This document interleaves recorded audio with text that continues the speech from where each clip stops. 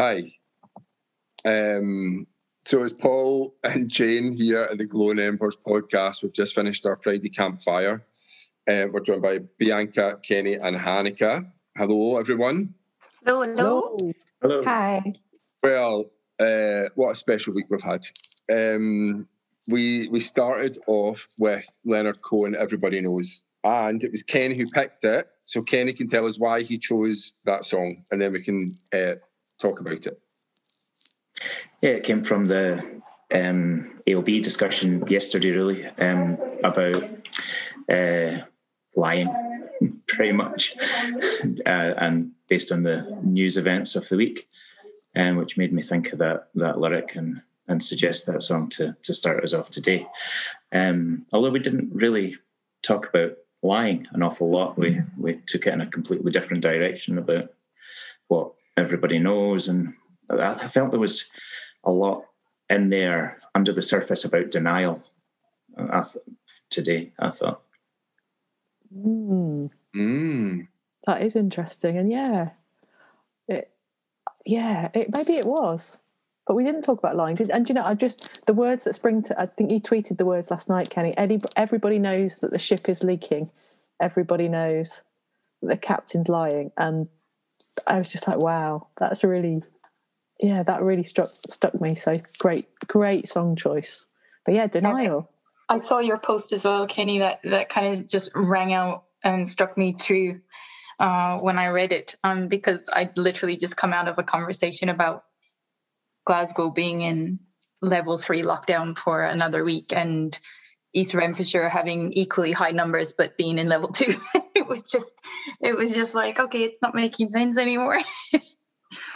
So your quote and the song from today's chat were pretty apt. Yeah, I think from the conversation yesterday, again, not to talk too much about a different conversation, but that feeling that Leonard Cohen talks about, that your father or your dog's just died, was certainly something that I think we all felt a wee bit from the news this week. Yeah, I think that the campfire took it into the choosing to not know, like actively choosing to not know, not in my backyard. Yeah, is very recognisable. Which is, I think, where I was thinking about the denial sort of thing, which I suppose, is lying to yourself. Yeah, and there was a bit like your question, Paul, about who is everybody as well. That sort of seemed to be a direction we took it in, because it's often, I think this might have been when you just slightly disappeared, Paul, but I was like, well, when you were a kid and you were just like wanting to do something and you were like, but everybody else is doing it, Mum. And there was that sense of like, who is everybody? And probably it was like 3 people, but for you in your world, it was everybody. And, who is everybody, and where does it start? And Hanneke, that idea of, I think you introduced the idea of it's an active or inactive choice as well, and not in my backyard. So you're either not aware, or then if you are aware, you're choosing to ignore it. And that felt quite a strong theme throughout the conversation today. Yeah, and that useful conversation towards the end about, well, how does everybody know, and how much influence can you have on what they know before your own values, beliefs, class, race, gender starts to influence what somebody else knows? And it's like, well, are we okay with that? Like, where are the tensions within all that nonsense? And whether or not what you know compared to what they know is actually trumps it, or is so-called better. Whether what they know is actually working in their world compared to what you know in your world, and does it transcend, translate, or even match? Yeah, we actually spoke about quite a lot. We haven't even mentioned the whole sort of mobile phone virus compared to the coronavirus. I was just thinking when Kenny started by saying we started with this everybody knows lying, we didn't talk about lying. Actually, we crammed, and we've got to get this in, the most important news about Duckwatch. So Duckwatch this week, Leslie has informed us that there are 2 ducklings in the pond. So there is good news on the duck watch front. So didn't you post a picture on Twitter so we can see them? Yeah. I find that confusing and worrying news, I have to say, because 2 is not the normal number. Not a lot. No, we'll maybe leave it as a so question that for people leaves to ponder. For a mystery. A mystery is, were there more? What happened to them? Or are there more, and why haven't you seen them yet? Everybody knows what happened to them. Yeah. I wouldn't be surprised if they were swimming about in Leslie's bath. We'll never know. We'll have to wait for next week for the instalment of Duck Watch, and and that's social, because Kenny, you shared an image, and actually Bianca, you shared 2 images as well that were shared, which were quite powerful images. So Kenny, what was the image used? Was very much around the social media, the phone thing. That was a photo I took in Surabaya in Indonesia of graffiti, a sort of demon skull-like figure, totally absorbed in his phone with the social media generation tagline, which sort of jumped out to me. I had to take a photo of it when I saw it. And Bianca, yours felt a bit more recent. Yeah, the one that I shared, I saw this week, and it kind of struck out to me because with the whole COVID situation and constant images of hospitals and NHS workers and whatnot, this was a young girl who was linked up to IVs, multiple IVs, but the supposed blood or fluids coming from the IVs were actually different social media apps, and all rigged up to a semi-broken or cracked phone.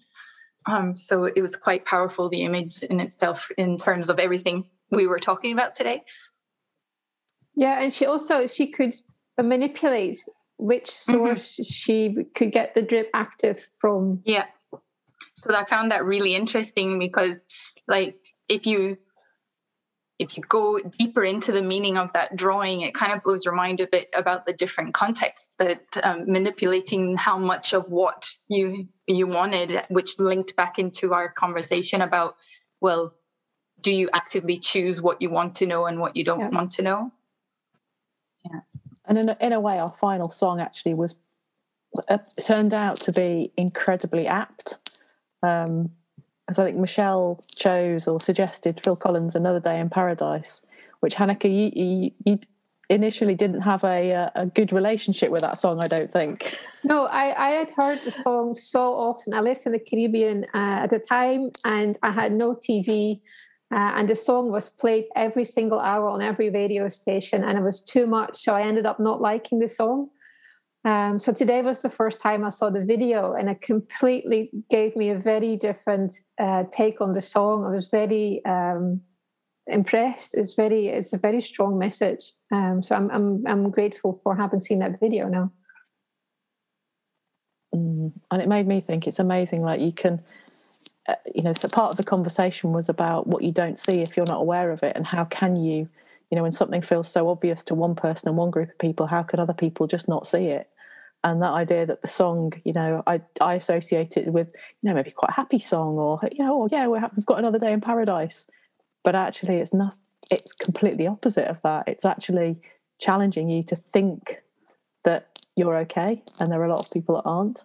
I find that part fascinating too, Jane, that sometimes you do listen to music and it sounds quite upbeat unless you actually pay attention to the words. So that reminded me of something that was brought up in our conversation today about how during the pandemic it gave the opportunity to go out foraging or spend more time in nature, and coming across things that you've walked past for 10 years and never noticed, but now because you're paying more attention, you're noticing them. So similar to the music idea. So yeah, it was quite an important bit. Sorry, Paul.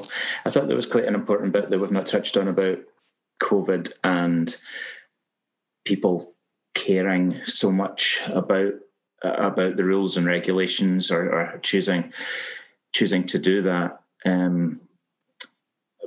but also linked to sort of other everyday things. I know, Paul, you were talking about sort of homelessness and Glasgow and so on, and how we can, walk out our front doors and choose not to see that, care so much, and other, in other respects about the rules and regulations. So I thought that was quite an interesting contrast. And Hanneka's dog totally agrees with that point, Kenny. It's very opinionated. No, totally, Kenny. Okay, listen, I need to be Ken to start, people. Indeed. The ice cream van has just come outside my house, so I'm totally with you. Run. The weekend starts now. Penny sweets and a glass of wine. Double nugget, Bianca. Get me a 99. A 99. Apparently, Ireland are running low on 99s. That's a whole other conversation for another day. So there you go. That, in an essence, is a campfire. Done. Join us next week. Bye all. Bye all. Bye. Good weekend. Bye. Bye. In my dreams, it's with me all the time.